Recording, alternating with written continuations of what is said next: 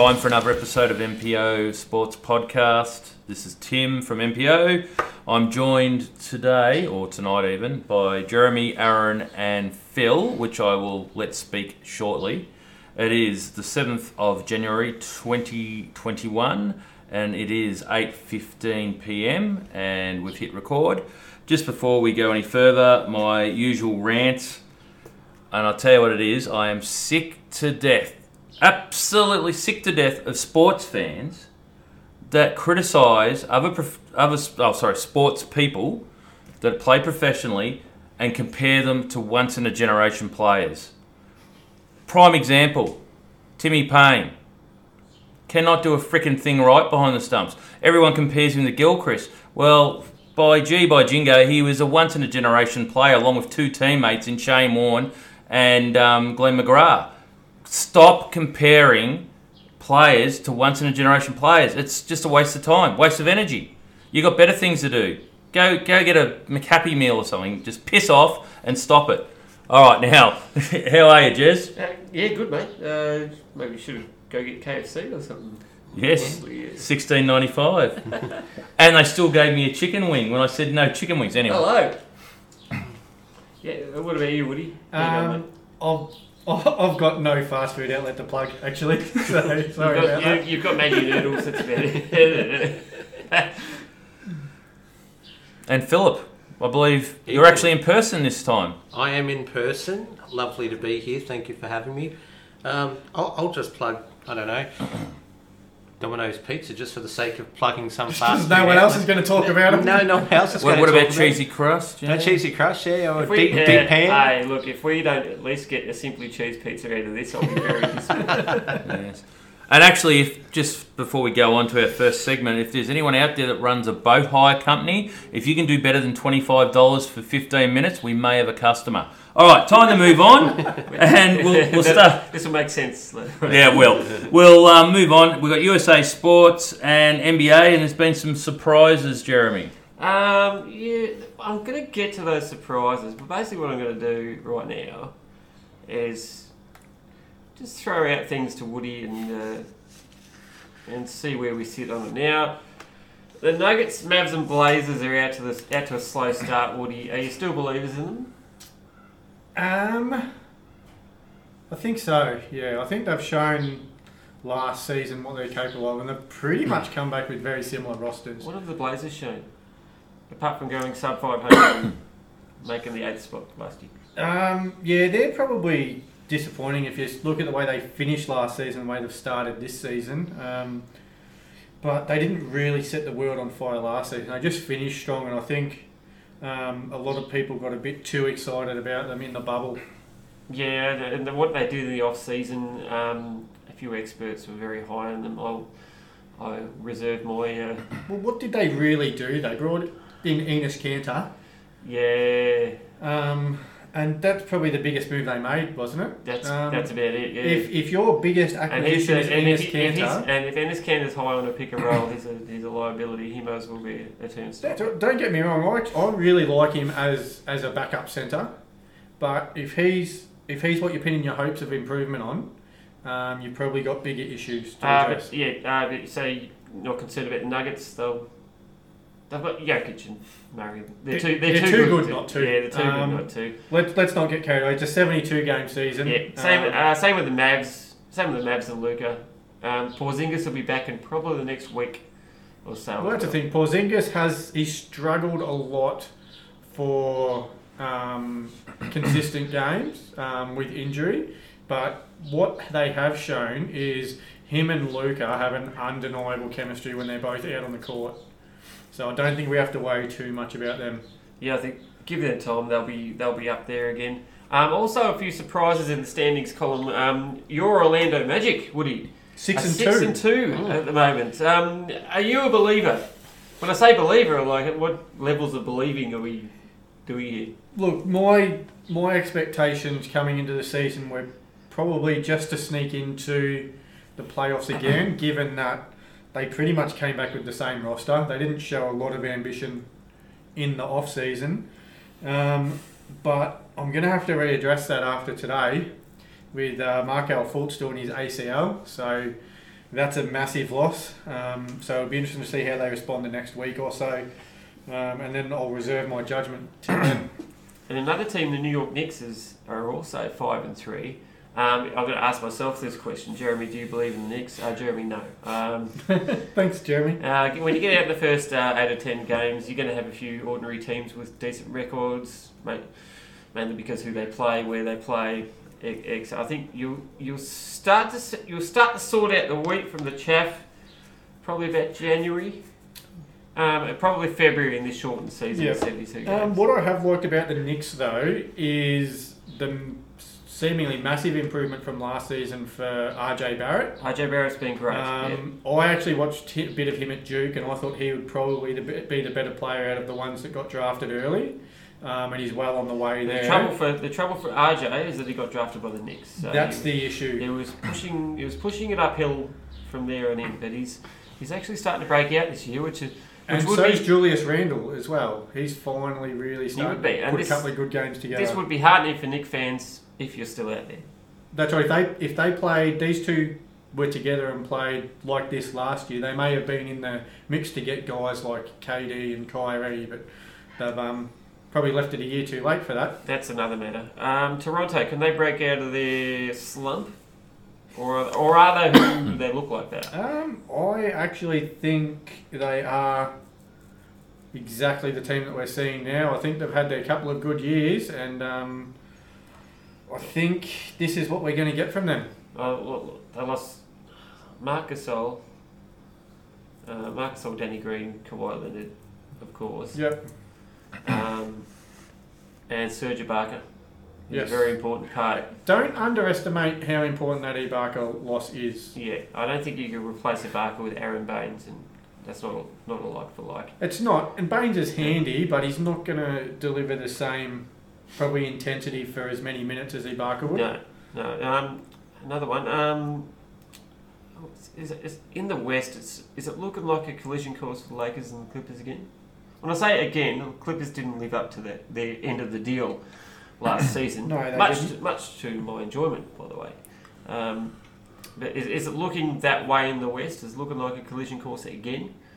You would think so, but what I would like to see is another month of Phoenix doing what they've done to start the season. I think that might throw a spanner in the works. Yeah. Because Chris Paul has had a very positive influence on them very early on. Teams he goes to just win. He just makes teams and players better, doesn't he?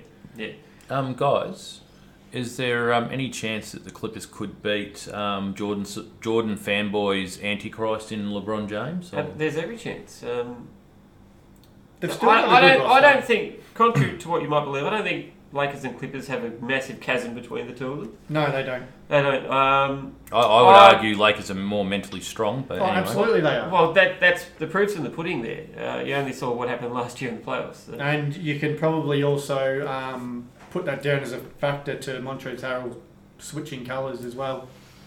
And also, are you buying Philly? Yes, I am. I've been big on them the last couple of years. I think it'll be interesting to see. Buying Philly, aren't you, Philip? Will be interesting to see how Embiid and Simmons go long term together, though. See if they can work out their issues. They're playing well, but also Tobias Harris is probably playing the best basketball of his career. He's finally living up to that potential that he's teased us with. Yeah. And so Doc Rivers has been great for him, and Phillips got a bit of excitement down there, don't you, Philip? I'm a very big fan of Doc Rivers being appointed as head coach, and further to what you said about Tobias, and if Embiid and Simmons can sort out their differences, sky's the limit for them, in my opinion. We're moving on to NFL. Just quickly, I'll ask you how we think your Warriors are going to go, Jez. They're about 500 at the moment. That's probably where they'll stay. So interesting. A 7 or 8 seed they might slip into. Yeah, without Clay, you just can't understand what a difference it would make for Clay to be on the court and for Steph not to have two people chasing him around the entire And we've already seen this early on what you're going to get with Kelly Oubre as well. He's going to have some magnificent moments and he's going to have some horrible moments. Yeah, he didn't start out shooting the ball great. He's getting a bit better now. He's always been aggressive going at the rim and goes for big rebounds as well. Interesting. All right, so the next stage of the Jeremy Wharf show is we're moving on to the preview of Week 17 of the NFL, which is the last week. And is there still a little bit of chance for a few teams to get a wild card or make playoffs? The playoffs are done and dusted. We're already into so the it's all playoffs. done and dusted? You're a week behind. I'm a there, week Tim. behind. Yep. Yep. Oh, So we're into the jeez. playoffs this week. See, this is what happens when Jeremy takes over a show. You lose your variables and people don't proofread your run sheet.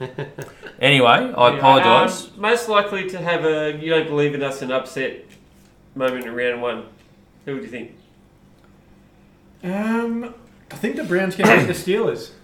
I actually agree. Yeah. That's probably the most likely. I think they say Big Ben having a week off, but even for 5 weeks he hasn't been looking great, has he? No, he hasn't. He's definitely looked like an older version of Ben Roethlisberger. But in the NFC, I don't count out. I wouldn't be putting any money on it, but don't count out Washington upsetting the Bucks either. I think. Look. Realistically, I've got the Bucks winning that game 35-8 or something. Would Washington winning 17-14 surprise you though? Especially if the pass rush from Washington is on point. And they can put pressure on Brady early. That's one good thing about Washington is that they can get to Brady. Brady doesn't move around very much, and they've got a very good defensive front. But That's the only way they can get close. Yeah, and I don't see Washington winning if the Bucks score more than about 24 points either. Yeah, if it's 24, they've got to keep it very low 24 scoring. points, the Bucks haven't got a shot. The Washington don't, football team don't have a shot. How do you rate the Ravens and Titans game? I think that's probably just about the pick of them in the AFC. Yeah, it is. I still like the Ravens. The Titans have been very hot and cold this year. But mind you, they kind of caught fire at the right time last year in the playoffs, didn't they? They did. I think the Titans best, they probably just about beat the Chiefs.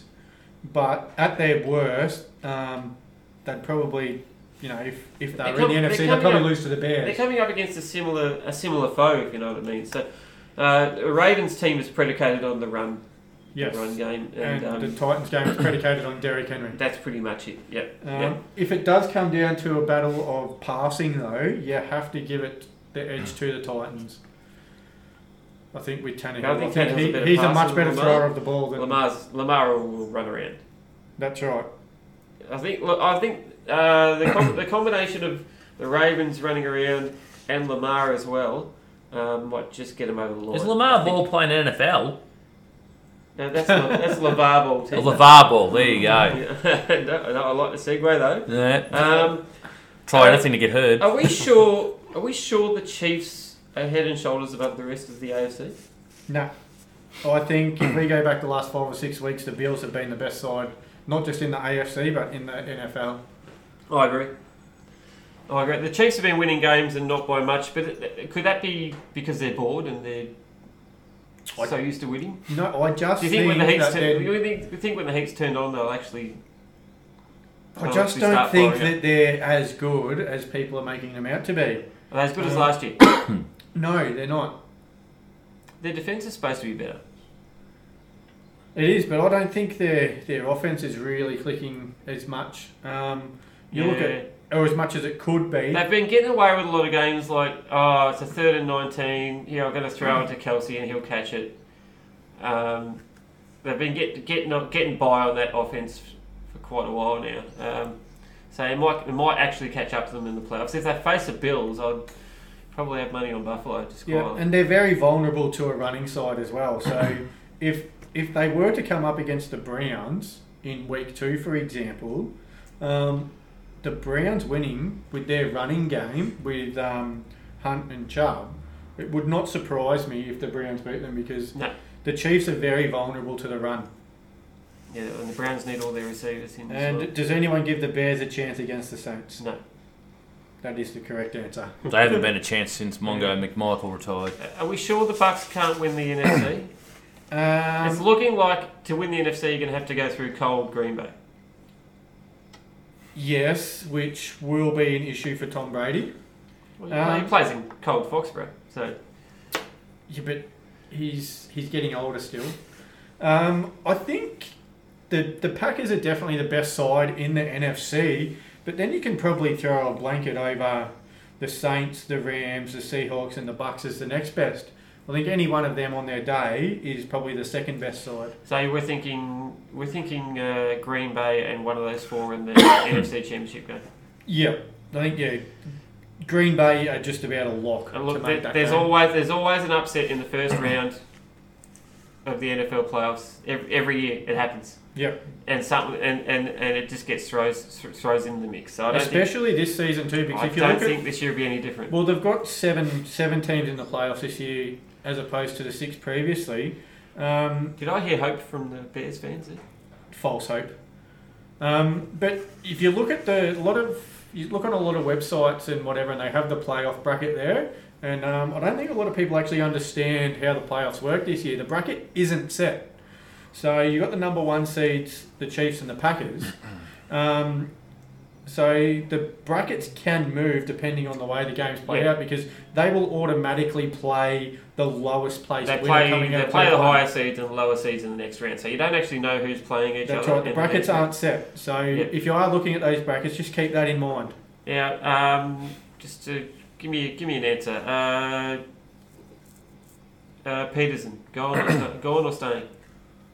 I think he stays, but he gives up the play calling duties. Yeah. Fangio stays in Brisbane. In Brisbane. In Denver. I think so. I think they showed enough this year at times, Denver. And Urban Meyer to the Jags. Looking very, very likely the closer we get, I think.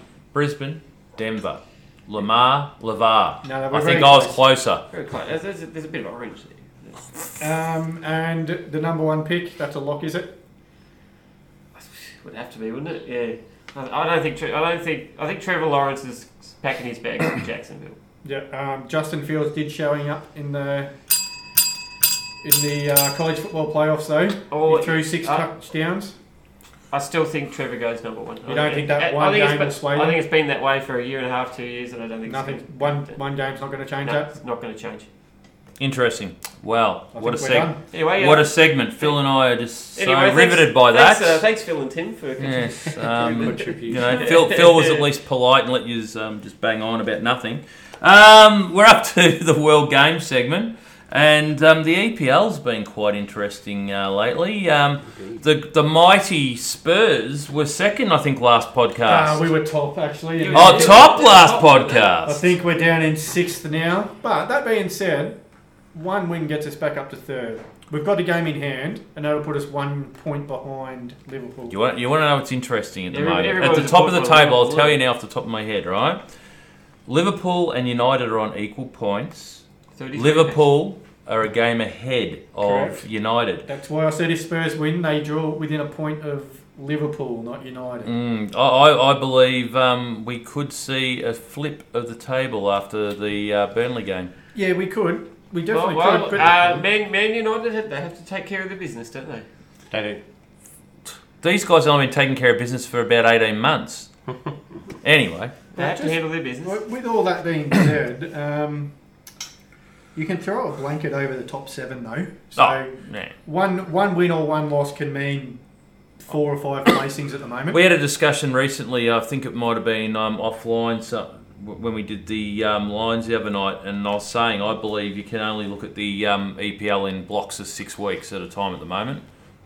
Yeah, and how have Arsenal been going the last 6 weeks? Phil, your beloved Gunners. Well, they won a few in a row, didn't they? Yeah, they've won a couple. Ironically, their last 5 games are got a better form line than Liverpool, ironically. But they're still quite... We're coming from a long way back though, weren't they? They were, what? And the funny thing is, this is the interesting thing, they're only 10 points off the leader in Liverpool, which They is... just can't score goals though, can They can't. And this So is realistically, you might as well say it's 4 wins off them, really. Yeah, 4 wins. And Yeah, the thing their is... goal difference is +1. There's no point in having 75% possession and then still managing to lose a game 2-0. Like Possession's overrated in correct. soccer. It really is. They need scorers. Aubameyang, Lacayette, they're all just... They're not the same players as 18 months ago, are they? They're not. Aubameyang is great at scoring into his own net. Well, this is true as well, isn't it, mate? So that they're in all sorts of trouble. I don't think Arteta's the problem. I seriously think that they need to do something with Ozil to clear up some salary there. Either play him or get rid of him, even if it is for $1.05, because a player of that calibre, he shouldn't just be sitting around earning $300,000 a year for doing nothing. Is he either be it deliberately or inconsequentially causing some rifts in that locker room by not being played and being on that salary? 100% I think would be. Is that causing some, maybe subconscious issues in there? Maybe other players looking at him and going, well, you're really Well, of course. I think you're bang on the money there, mate. He's got some friends at the club, but let's just say if you're whatever player, XYZ player, and you're on, and we say only, but you're only on $120,000 a week, and you're playing, week in, week out, getting belted from pillar to post, copying it in the media, copying it from all the fans, good old Arsenal Fan TV, and here's this guy earning $300,000 a week, and he's sitting at home playing PS5 or whatever he's doing. It beggars belief how a player on that much coin isn't even being considered, considering the issues that Arsenal have. But, Chelsea have been struggling lately as well. Which is just imagine what the great George Best would have been doing if he was sitting on his bum not playing. Well, does that give you a hint what this fella might be up to? Yeah, definitely wouldn't be PlayStation, I reckon. This is a PG pod, isn't it? How do you guys think the EPL and the FA have handled the COVID issues at Fulham? That's a bit How has anybody around the world handled it, really? I think they've done well. They've just postponed a couple of games and everything's gone on business as usual. Otherwise, I'll tell you what the FFA haven't done well. Or the FA, sorry. They have not handled the Cavani situation very well. Do you care to elaborate? That was the one when he posted, I think it was either on Twitter or Instagram, one of those sort of things, what his culture considers a friendly comment, right? Oh, yes. And it was interpreted by people from another culture as offensive, but not to the person he did it to. Yes. And in fact, in giving him a 3-week suspension for it, because he removed it straight away when he realised the confusion, he had no ill intent, he gets 3 weeks, it's almost cultural ignorance by the FA. It is, isn't it? Like they've tried to play the politically correct card, but I think it's backfired. It's had the opposite effect, hasn't it? So just because one word means one thing in one culture doesn't mean that it translates the same way to another. Yeah, and it's very different to when... so it's actually ignorant of the FA more than anything else. That's right, and it's very different to the excuse used by Sri Lanka or whoever it was with Andrew Simons and the monkey comments, because that was derogative. Yes, and this was not derogative. Not at all. This is just, you need to factor in intent.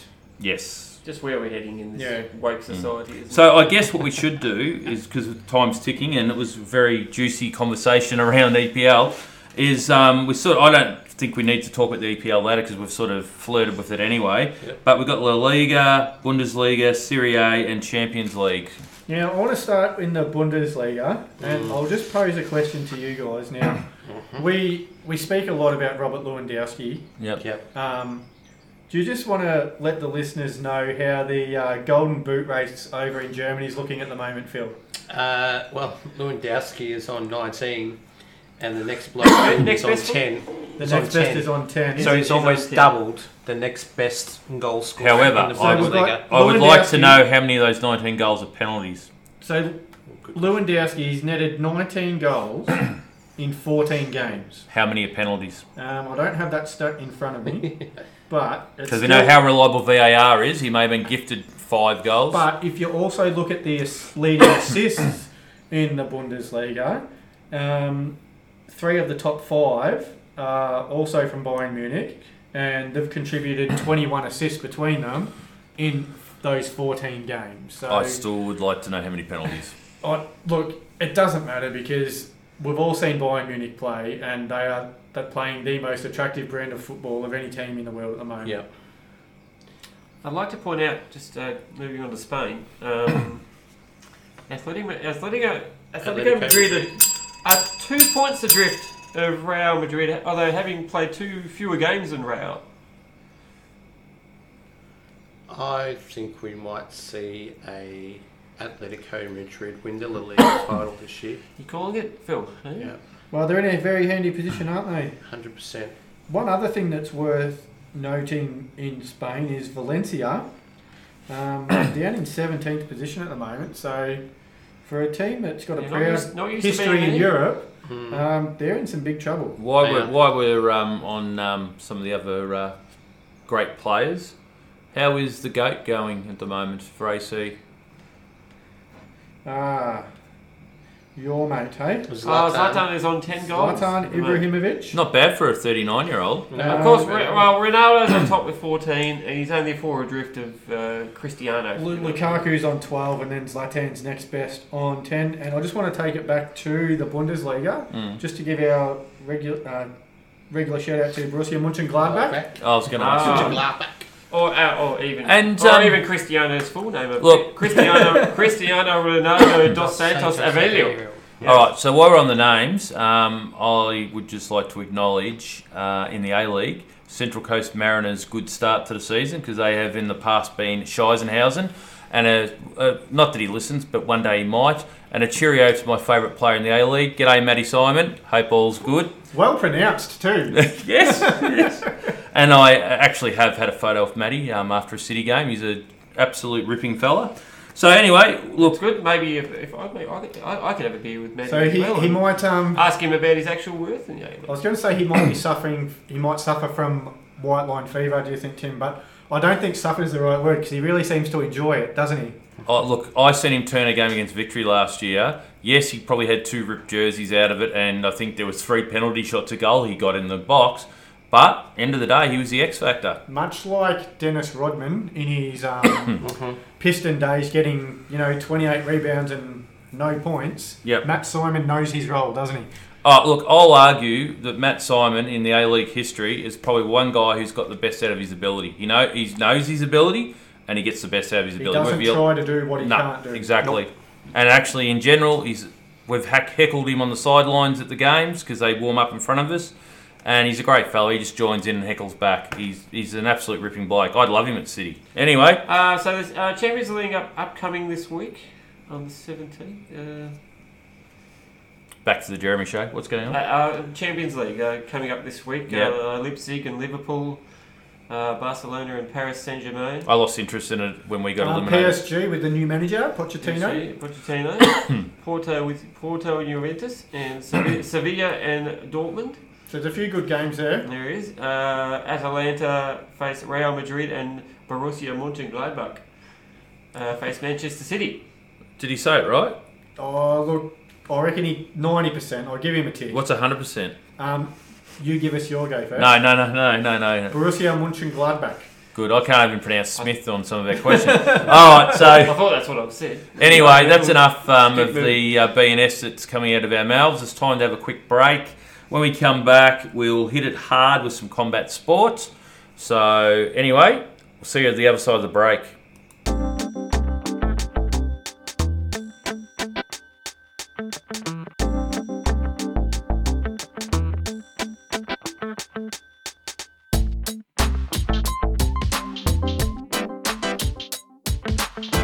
All right, we're back from the break. The boys have had a few refreshments and we've managed to shut Jeremy up, which is not a bad thing.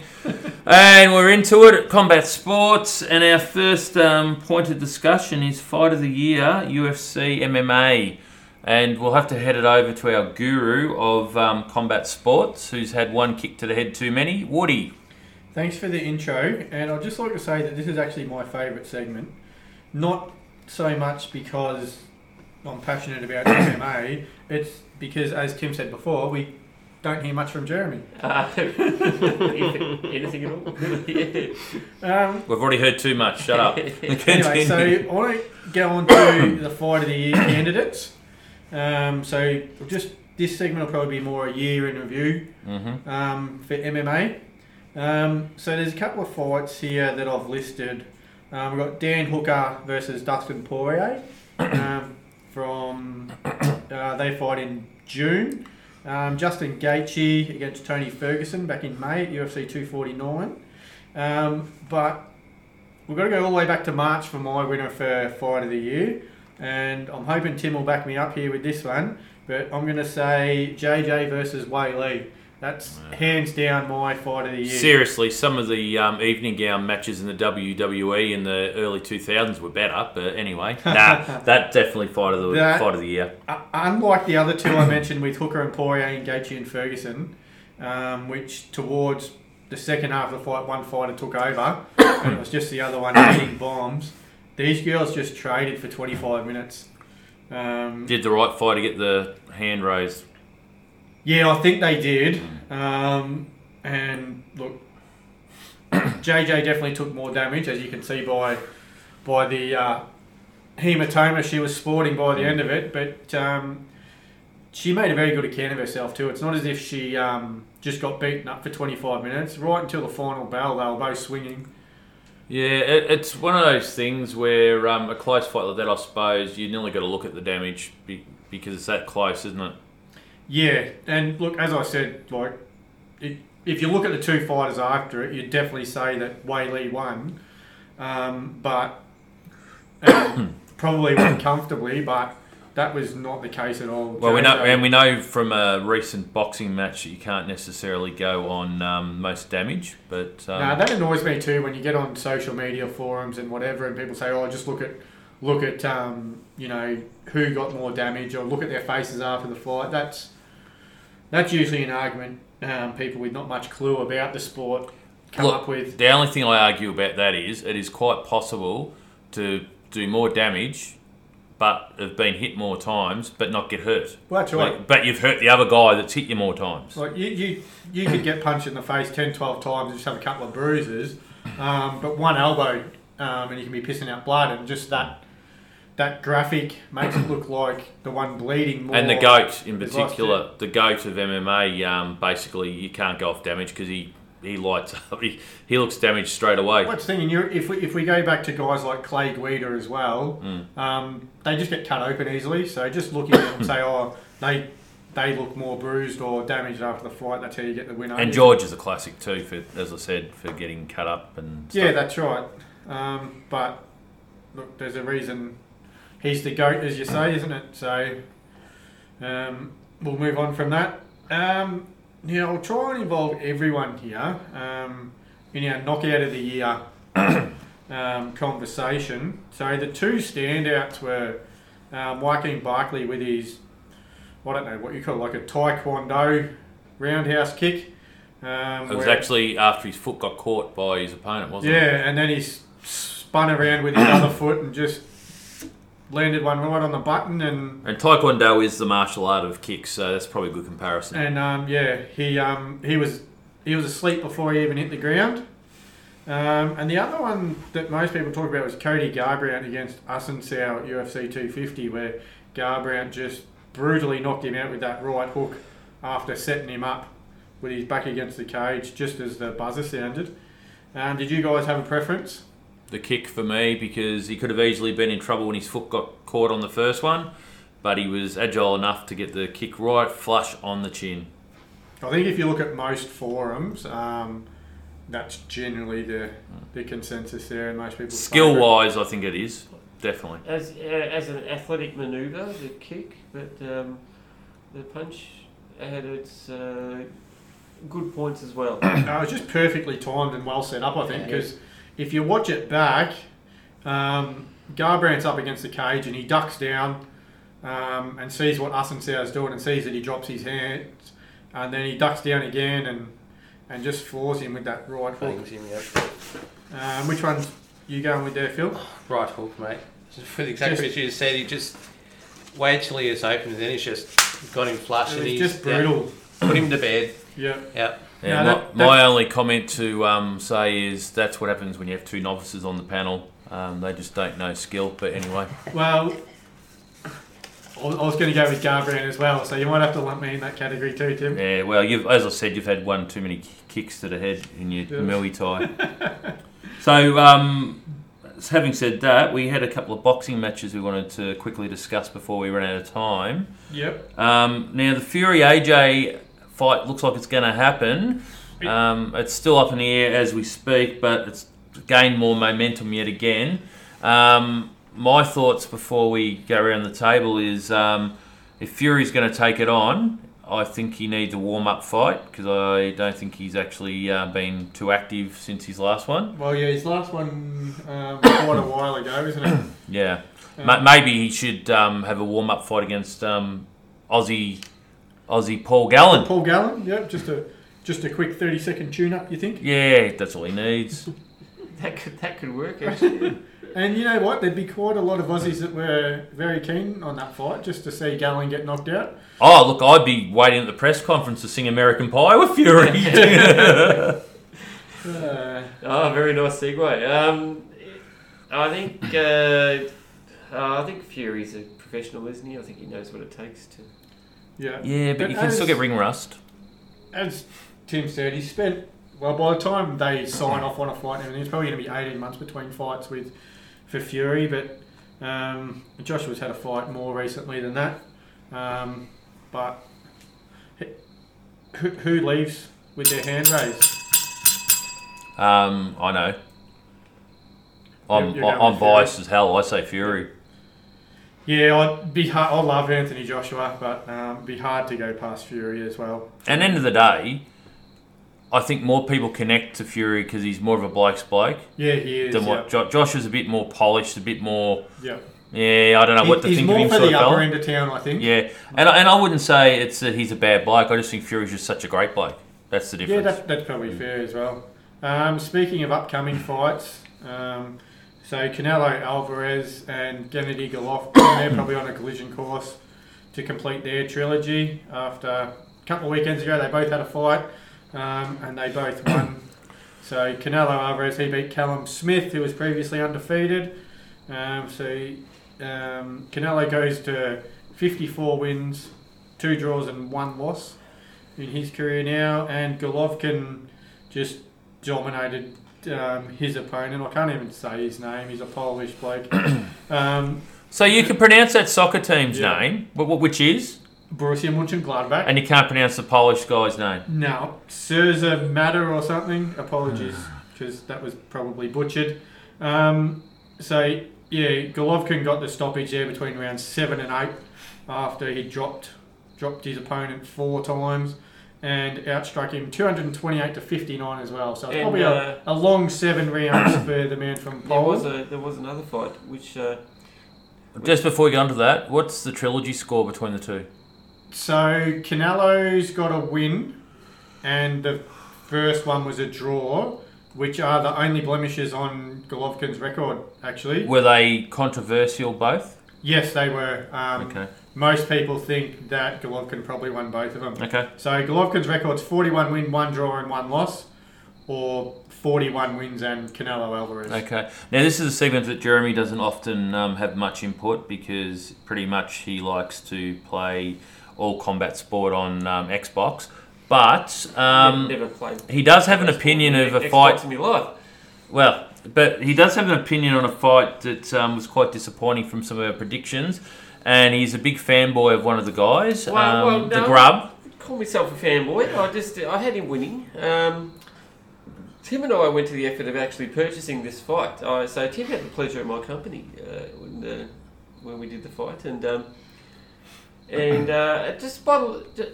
I'm not a boxing expert per se, actually not at all. So all I could gather was that Gallen was getting in close to Hunt and getting some good shots in, and Hunt was not moving a great deal and looking to land that knockout blow, which he has in spades, by the way. And he was able to catch Gallen a couple of times, but just not enough to even send him to the canvas. What was your terminology for what Gallen was doing in the ropes? Getting in close? Yeah, no, but what were you talking about his punches? How did you describe them?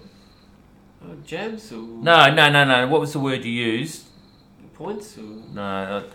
You might have to spell it out for him, Tim. You were talking about... I can't remember the exact word, but my point is, the way you said it, you were saying like Gallen knew what he was doing, etc. like that. However, my argument is, none of them hurt Hunt.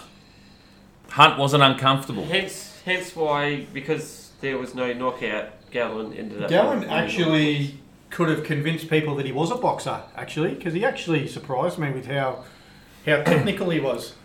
Yeah, but I actually think, to a degree, Hunt allowed him to do that.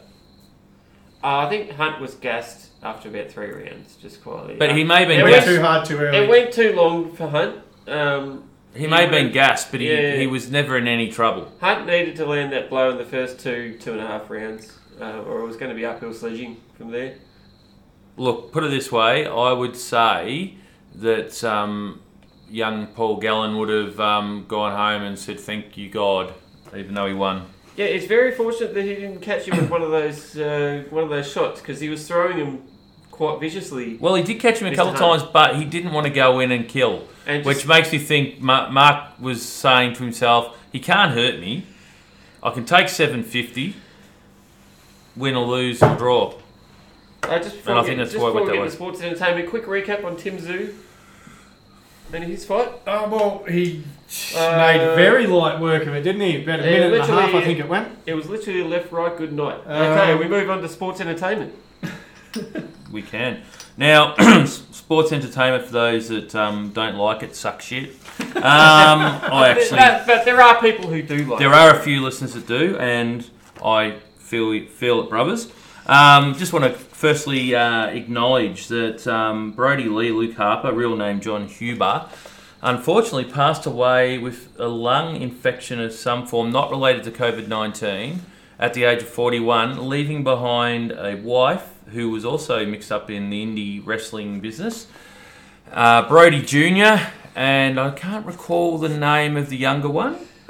So 2 very young boys.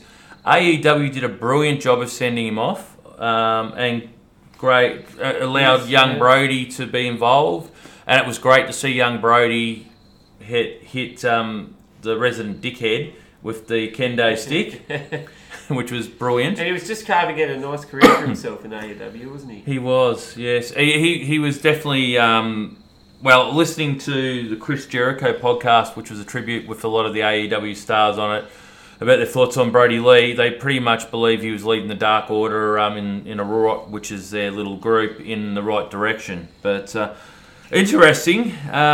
That tribute show actually outscored Raw on the ratings. So I think we're actually got to ask the big question of the way Vince McMahon's running things, seeing he's had a lot of wrestlers jump ship and go to AEW because of his control freak attitude. And recently, in the 2 major demographics that actually count in the ratings for wrestling, because these are the guys that are going to spend money during the ads and that sort of stuff, 18 to 49-year-old males, Raw scored 0.2 compared to AEW 0.3, and in the 18 to 34 male demo, Raw scored 0.46 compared to AEW 0.57. Now, normally AEW beat NXT, which is the Wednesday Night Wars, as has been referred to. Which is very good for a fledgling company like that. Yes, yeah, and I think the difference is Tony Khan actually cares about his employees. And it's like WWE have gotten by on writers. This is a wrestling terminology. Not a lot of people get it, but WWE have got along on writers, whereas AEW are getting along on bookers. Mm-hmm. Now, what that means is they promote bouts and book bouts. They don't have any of this fluff in between it. So essentially, matchmakers.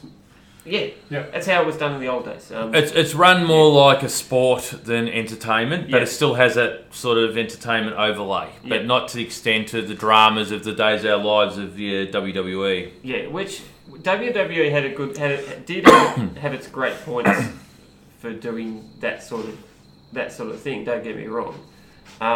It just doesn't seem to be working in this day and age. No, and that's the thing. What you got to look at in general when comparing both lots of ratings, it's a fledgling, falling away sort of niche now. I'm not going to count out Vince McMahon. He's done it before. Yeah, the problem what Vince has in this situation, it's not going to be like an ECW or a WCW where he can just buy it out or go like that. The Khans have as much money, if not more, than him. They do have a lot of dough, the Khans. And Vince has lost multiples of millions on these stupid versions of NFL that he's tried, and he's trying again. Yeah, he lost to multiple millions against WCW as well. So I myself am not willing to count him out. Well, I pretty much think he's on his last legs, because this time round, the money is passionate about the wrestling. In the past, with WCW, the money wasn't necessarily totally a wrestling enthusiast. Ted Turner was. Yes, but in the end, the way things played out with him backing off, getting When older when he backed off, it was that's right. Yeah. Where with Tony Khan in charge, he's mad wrestling fan. Yeah. Well, AEW is a quality product, and they're actually doing very well at the moment. So. And I'm biased because I actually watch it every week. Anyway, that was a sports entertainment segment. And see, yet again, we've got to think about these things because Jeremy was flowing again. All right, so now we're up to cricket. And the first thing I have on my little list here is the Australian Cricket Board, or selectors we're referring to, and the top order. Now, have they done much to rectify it in the test that's currently playing that started today? Well, they've changed the whole top order. I think they have, and I like what they've done. So Pekovsky's come in. Looks solid, didn't he? I think he made 62, I think. 62, That's a very good debut. Yep. And as expected, India softened him up with some short stuff early on. But he managed to get through that. Warner opened as well, and Warner did what Warner does and plays at a ball that he shouldn't and goes out early. What I like, though, is Travis Head's been out of form. So they've dropped him and they moved Wade down to 5. And I think if Wade's going to be in the side, that's the best spot for him. Yeah, Head's been awful. He's had some mates as well. He hasn't been the only one. He hasn't been the only one who's been awful. Well, Labuschagne and Smith have been very ordinary, but Smith's turned the leaf. he's played himself into being expendable. I think they both not out at stumps today, Labuschagne and Smith. Yep. So they've got a chance to go on with it. Yeah, I heard a question.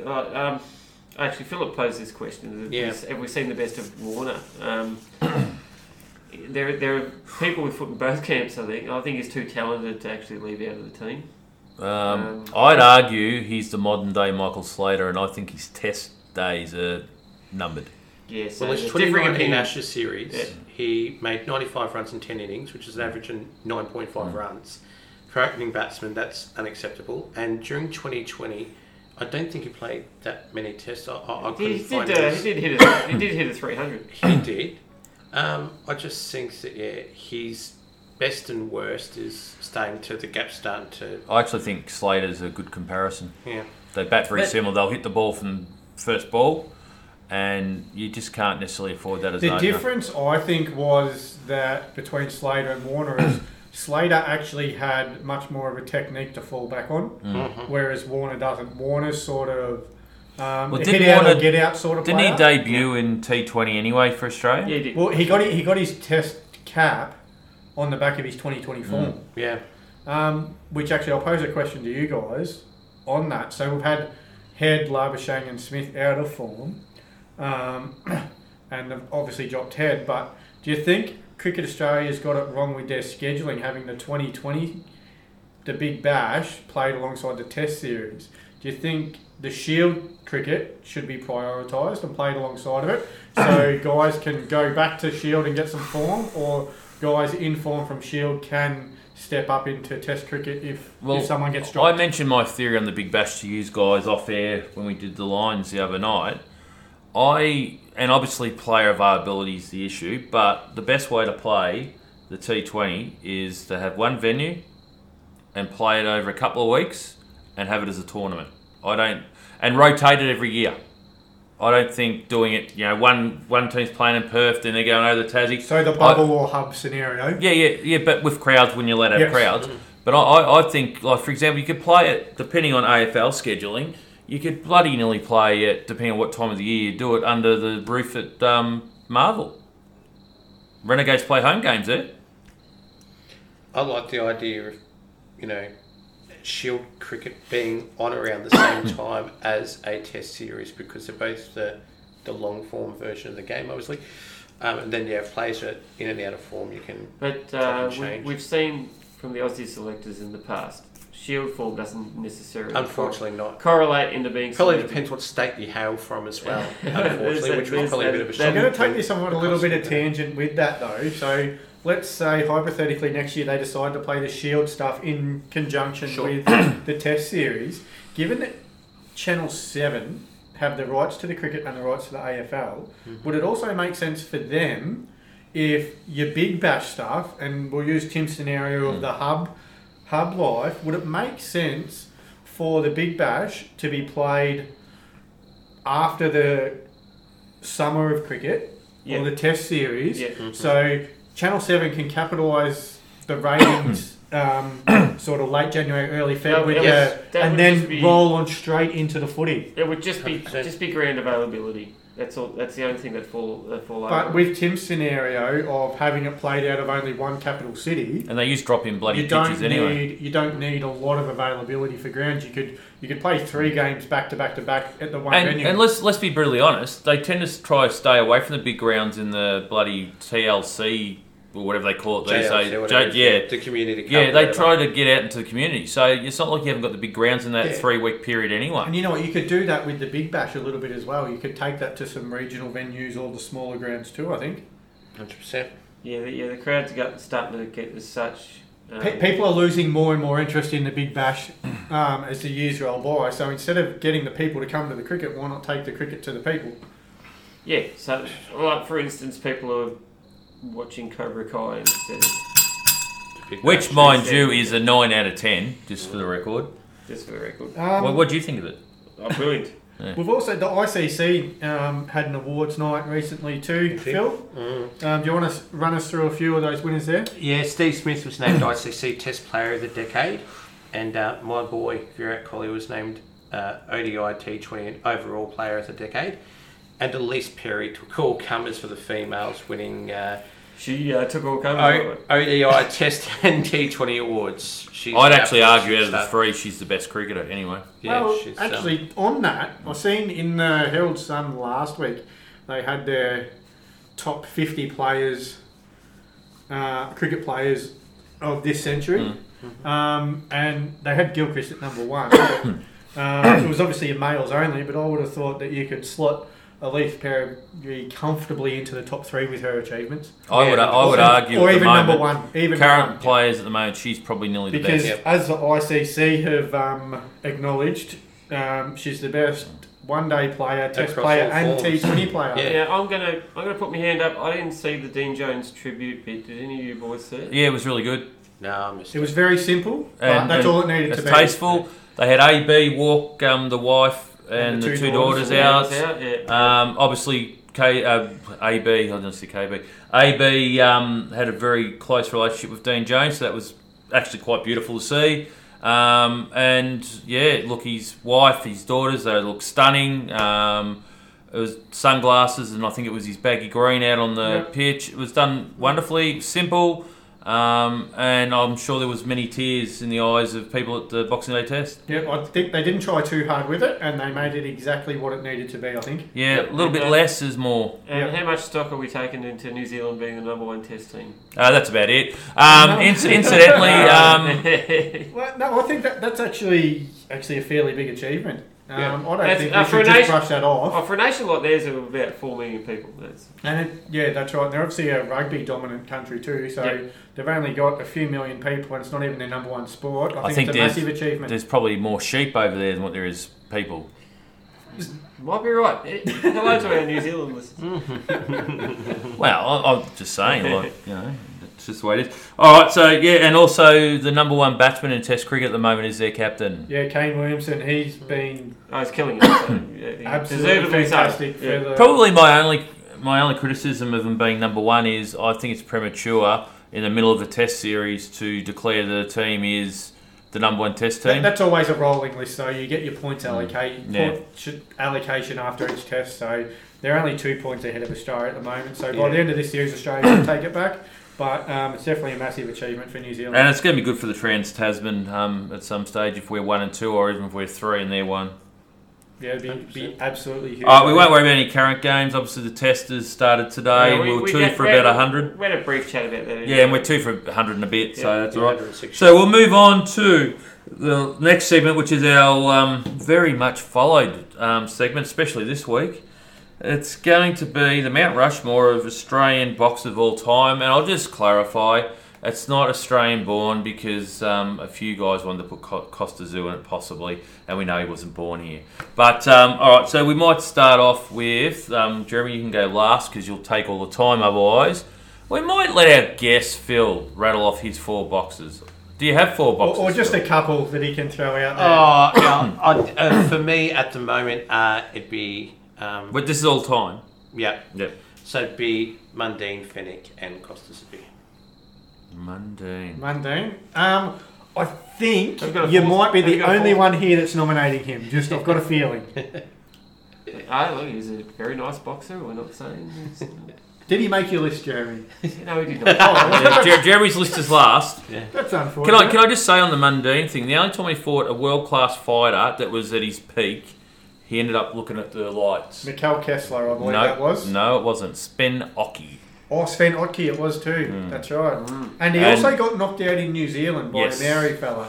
He did, but the one, he thought he was good, and then he went up against class in Sven Oki, and he was looking at the lights, flat on his I back. think Mikkel Kessler, he might have actually knocked out Danny Green. That's where I might have got Could have been. confused. Could have been. So, Woody, do you want to go next with yours? Then I'll go, then we'll let Jeremy have the last 30 seconds. Well, number one for me will be the aforementioned Kostya Zoo. As Tim alluded to, not Australian born, but he did fight under the Australian banner. Career record of 31 wins, 2 losses, 1 no contest. He was actually my favourite fighter as a kid, so there's a bit of sentimental value there.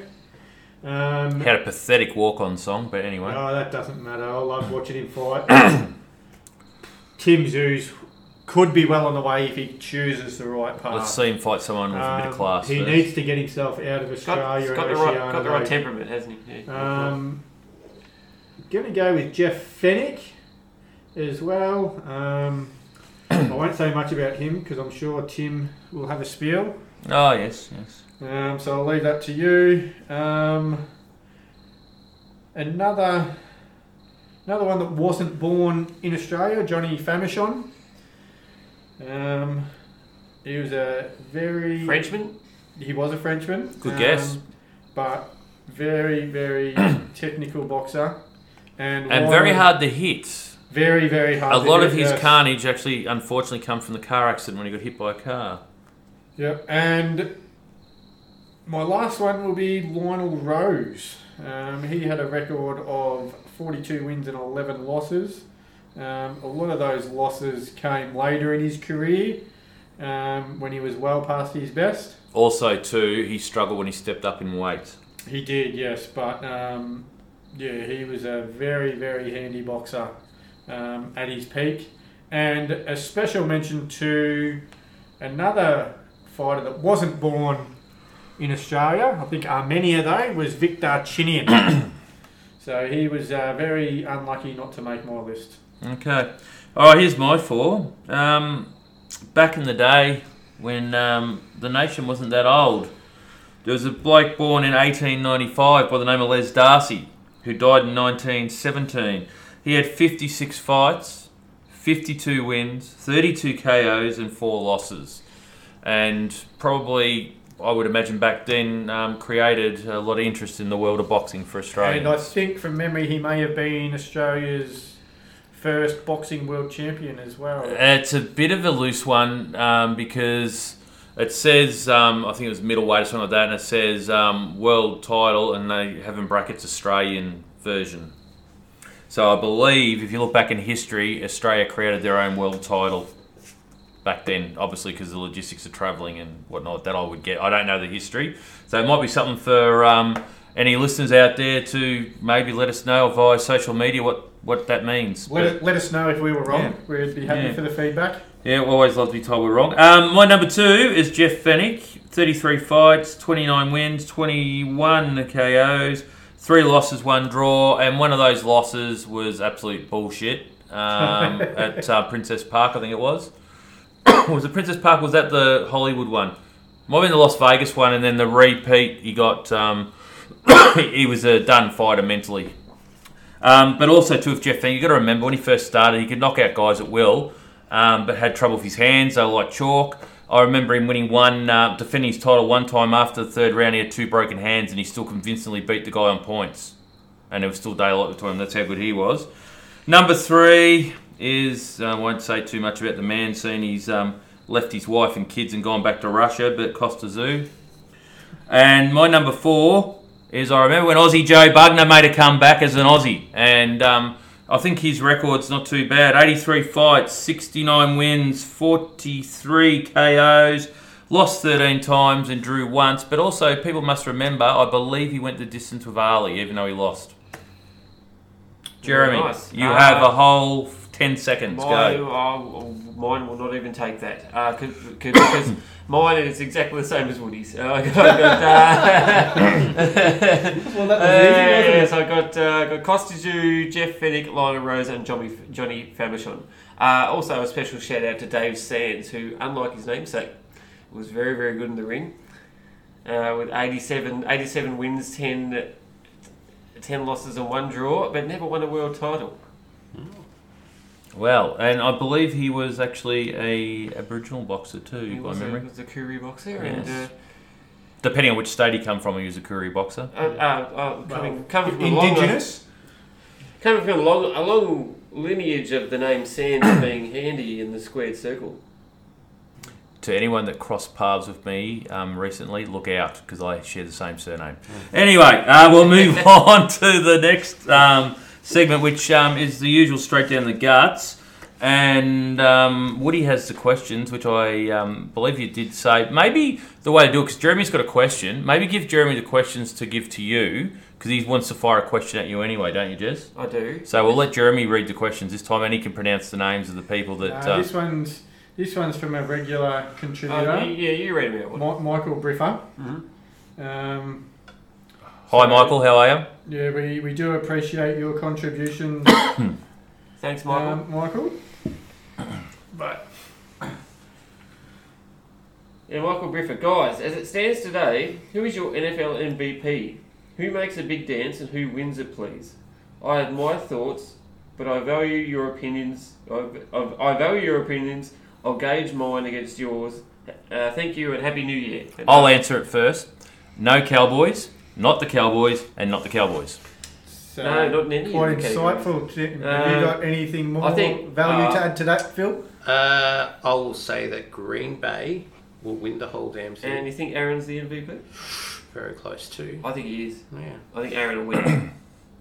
I think he'll win it, but I think Derrick Henry probably should win it. Yeah, Derrick Henry should win it. But it's Aaron- very much a not MVP, but best quarterback of the year award now. it's difficult. It's difficult to gauge opinions on the MVP because we pretty much know who's got it. Who's going to It's win a bit hard not to And give it- an award to a bloke that's rushed for 2,000 yards and he's only the 8th bloke in history Yeah. to do it. But yeah, it's who we want to win it as opposed to who will But win it. Aaron Rodgers will win it. Aaron will win it. Yeah. I'm just going to throw it out there.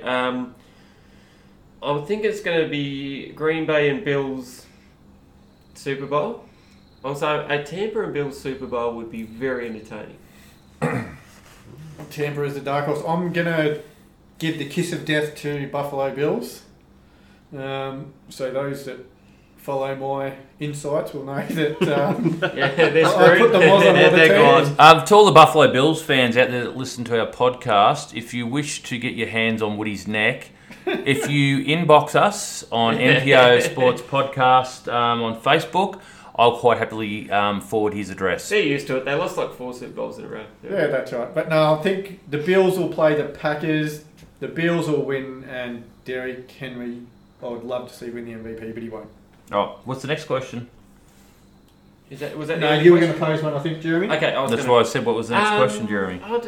It's not more of an opinion, but it's just more ignorance on my part. So, how would the NFL work its sponsorship with sharing?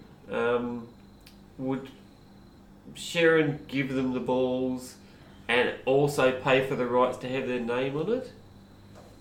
Or would there be a bit both ways? Like, would Sharon be getting all of the marketing they need out of giving the balls to? Have I missed something here? What's Is this just a is little? this a hypothetical? Is this a little fairy dust question, or is it actually got some substance? I'm saying, well, Sharon are the makers of the AFL football. I think. Yeah. Yes. Right. So, I'm not sure how it works. One of you boys might be able to enlighten me. Would Sharon just pay a lot of money and also provide the balls as well? So this is a hypothetical? Or? Yeah. But without knowledge, what would you think? How would you think it would play out? I just think the NFL had put their logo on it because they're not big fans of sponsorship on their... I'm talking AFL. Sharon. Oh, AFL. Yeah. We all thought NFL. I don't know Yeah, why. that's why it's like No, NFL. no, I it's- thought Sharon That's must why I have said broken it. the That's US why I market. said. That's why I asked him if it was a fairy dust question or not. I got a question about AFL, guys. So AFL have Sharon. They use Sharon Yep. balls. Yeah. Yeah. So how do you reckon that would work? Like, so Sharon just supply all the balls outright, just Yeah, and then they have the game ball sponsor on it, Yep. so which is Toyota or whoever it is at the time, Carlton United, so whatever. Them supplying all the balls to the AFL and having their name on the footy Yep. would be enough for them to get the marketing that they need. I think it would be everyone sort of... However, when the VFL plays, I'm pretty sure they use Burley balls. they do, I think. And I think some of the other state comps BFL use and Burley. stuff, yeah, they use I know the Waffle definitely used the Burley. Yep, and I think South Australia may. I'm I not don't sure quote me. about South Australia. I think it but might be a deal with the state the football. Waffle definitely do. But I just think everyone associates Sharon with AFL anyway, so... Well, two names for me when you talk AFL were always Sharon or Faulkner, depending on So which whatever- era. Yeah. So whatever they pay the AFL plus supply all the balls, that's basically their payment. For I think so. the The exposure's massive. Yeah, and it would make a lot of money for them.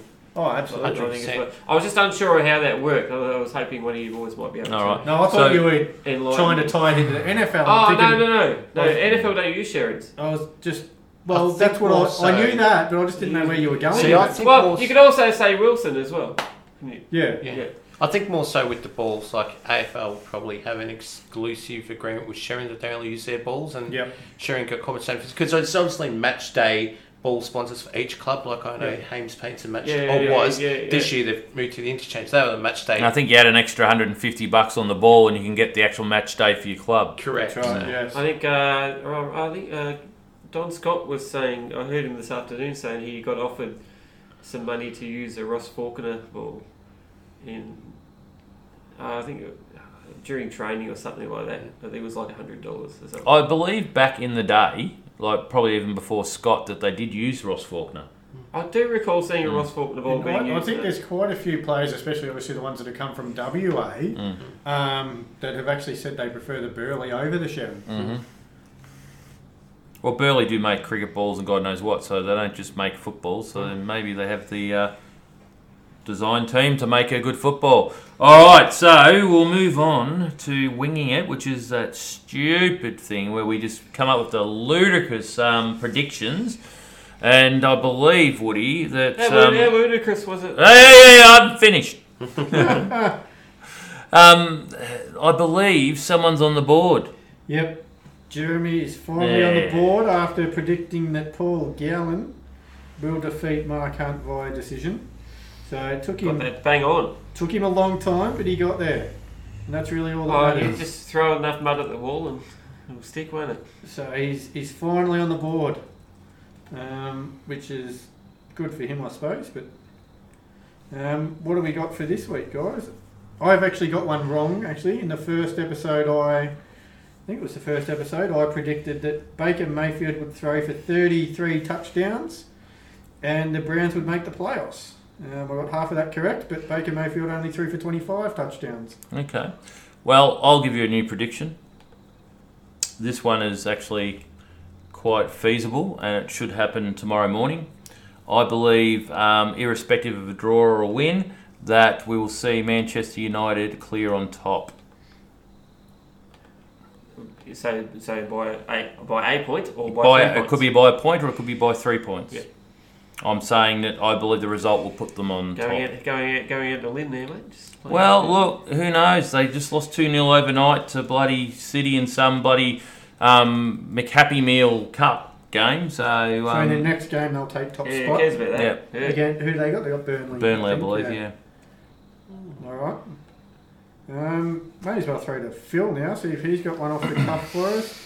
See if he can make probably a better prediction than last time he appeared on the podcast when he said Danny Ings would win the Golden Boot. Yeah. It was at Southampton to finish top Southampton four. to finish And top four. Danny Ings. to win the Golden Boot. You It's still alive, don't worry. It's still alive. So you're telling me there's a chance? There's still a chance. I will. It's 1,000,000 to 1, but you're still a chance. Yeah, still a chance.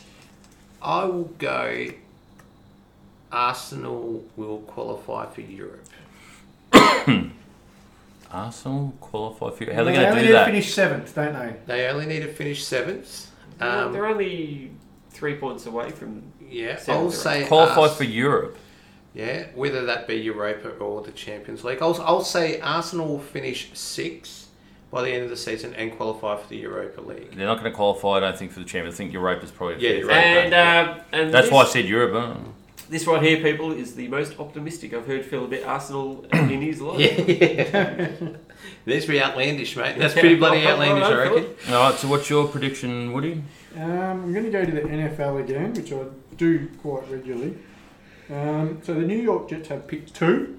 There's a lot of talk that they'll look at Justin Fields at quarterback to take over from Sam Darnold, but there's an offensive lineman getting around named Penei Sewell, and I think he'd be much more value to them Do they than think another quarterback. Darnold might benefit from a bit more protection? What quarterback wouldn't? Precisely. I just think if you give a quarterback some protection, he's going to look a lot better. So I think So who they'll are, look at Penei and Sewell. who are the next best paid players in the NFL apart from quarterbacks? Your offensive lines. Yeah, that's right. If I was a quarterback, I'd want the biggest human tanks in front of me. Well, exactly right, because I know If you're not a mobile quarterback, like myself and Darnold is mobile enough. Yeah. Myself and Jeremy probably watch a lot more NFL than you two here, but as we know, a good offensive line can make a bad quarterback look good, and a bad offensive line can make a quarterback look bad. So It's made Brady look good for years, hasn't it? correct, Yes, indeed. correct, Yes, and you've indeed. just got to look at the Bucks offensive line this year. They're offering a lot of protection for Brady, and it's working. I'm also gonna stick with the NFL because I had it in my mind. Didn't know Woody was doing it. I'm gonna predict a Green Bay and Tampa Bay NFC Championship game in the snow. In the snow. In the snow. Okay. Which, so there you which go. Brady will handle because he's used to, but I'm not sure if his supporting cast will be. And actually, just while I'm looking through all of our notes, Jeremy's actually got 2 correct responses now, because on our last one he said, despite all the speculation, James Harden would start the season in Houston. So, Unfortunately, I don't think I was going out on a limb. but so he's on the board with 2. but it's James Harden, so it doesn't count.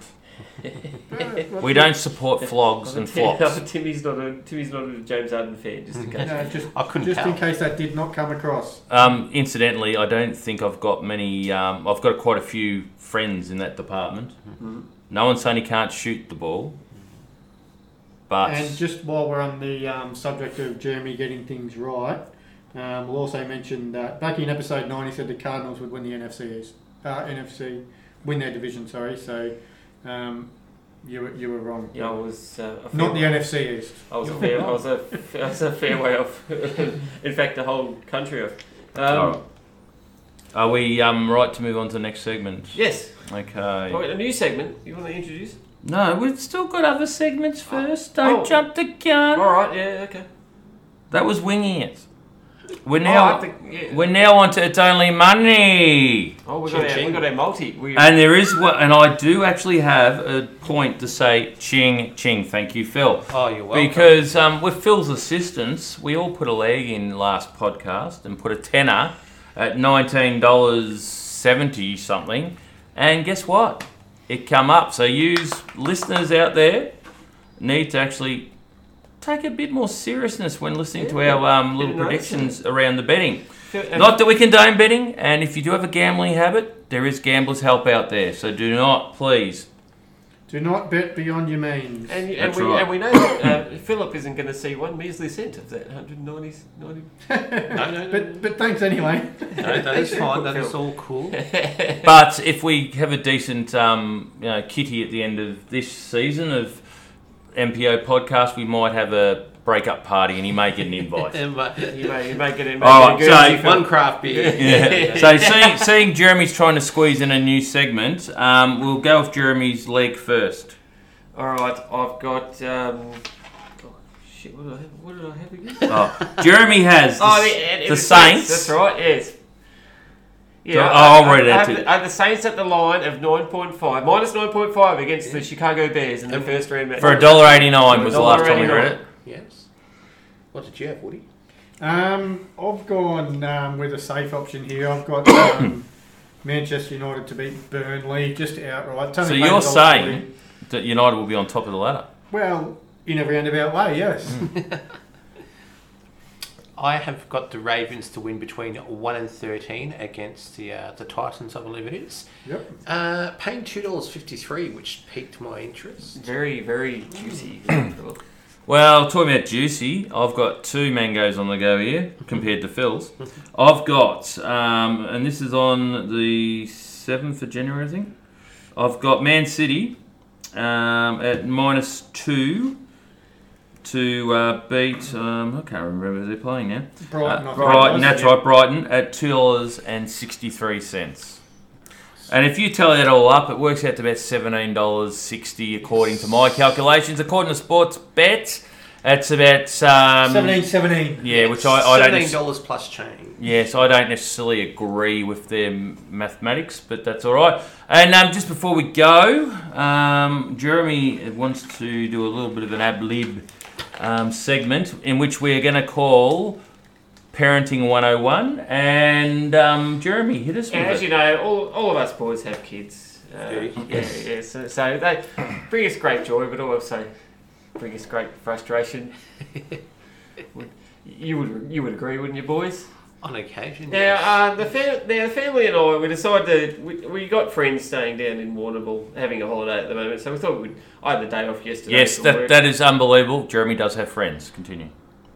Yes, we do. And so we took a day trip down to see them. Those of you who don't know Warrnambool, there's got the beach there, and over the road they've got a Lake Patobe as well. Mm-hmm. So we're with many playgrounds which the kids can run around in. So we're playing at Lake Patobe, and my 12-year-old son, I think pretty much from the moment we got in the car, was badgering me about the going on the little motorised boats in Lake Patobe. Having a little ride of them, and you know, because I'm not exactly the hardest dad on earth. Not the hardest person on earth, mate. No, so you know, I went for a walk to the car. My son come with me, and he's looking over the boats. I'm like, all right, mate, we'll go have a look. Mind you, $25 for 15 minutes to have a little ride around the boat that you can't even make go fast or slow. All you're doing is steering the boat. They think you're printing your own money at that price. They would be printing their money there. Anyway, they took a bit of mine. So I thought, all right, to hell with it. All right, Patrick, let's go. Let's just hop in. Let's hop on the boat and have a ride around. So all the rest of the guys, including the wife and the other kids, are playing at the playground adjacent to this lake. So we're actually turning the corner, and the wife sees me and Patrick in here, which you would think she'd wave and be impressed that her son was in the boat. Far from it, in fact.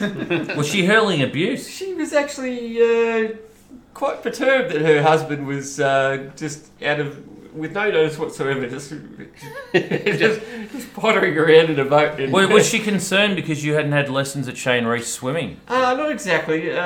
She was concerned that the other 2 children were not involved, and only my eldest was. Okay. And I'm driving past her. I thought, okay, I might get a wave or something. No, I didn't get a wave. I got a hairdryer, Philip. She was hurling abuse at me. Now, these boats have motors, so they're loud as hell. So anybody talking to you from the outside, I can't hear what's going on. So I'm trying to steer the boat at the same time because my son's got his hand on the wheel and almost heading towards the land. So I have to try and straighten that up. All the while, my wife's hurling abuse at me from the bank. I can't hear a single word she's saying. All I can do is hear her, watch her lips move. But I pretty much made out what she was saying. You almost needed Kevin Hart to teach you how to get hard. Oh, I know. Like, seriously, didn't he?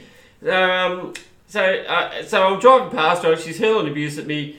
The motors are going so loud, I can't hear her. So I'm just going past, put my hands up on my ears saying, I can't hear you. Did that infuriate her anymore? Or? It may have, yes.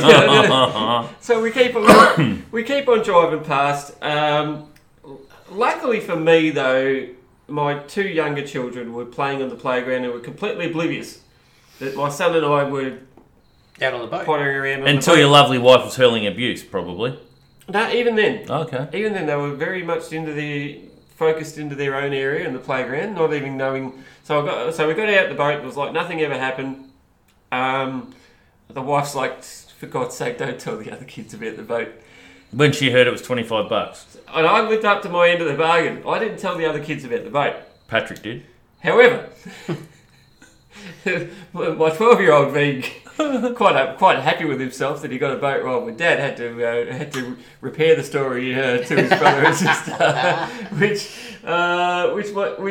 my little girl come up as we were walking past the lake again. Did Patrick get a boat ride? I'm like, well, not exactly. So exactly, I might have told a little white lie to my daughter. No, I didn't. No, all I kept saying was, look, I'll get you something after. And she heard like McDonald's or something, and that was enough to suffice. So, there we go. So, all's well that ends well. Probably not me and Kim, by the way. Still working on that, but no, I'm only joking. but yeah, getting abuse hurled at you by your wife, with especially when you can't hear exactly what she's saying, I think it's probably a dream of all the Australian men, just quietly.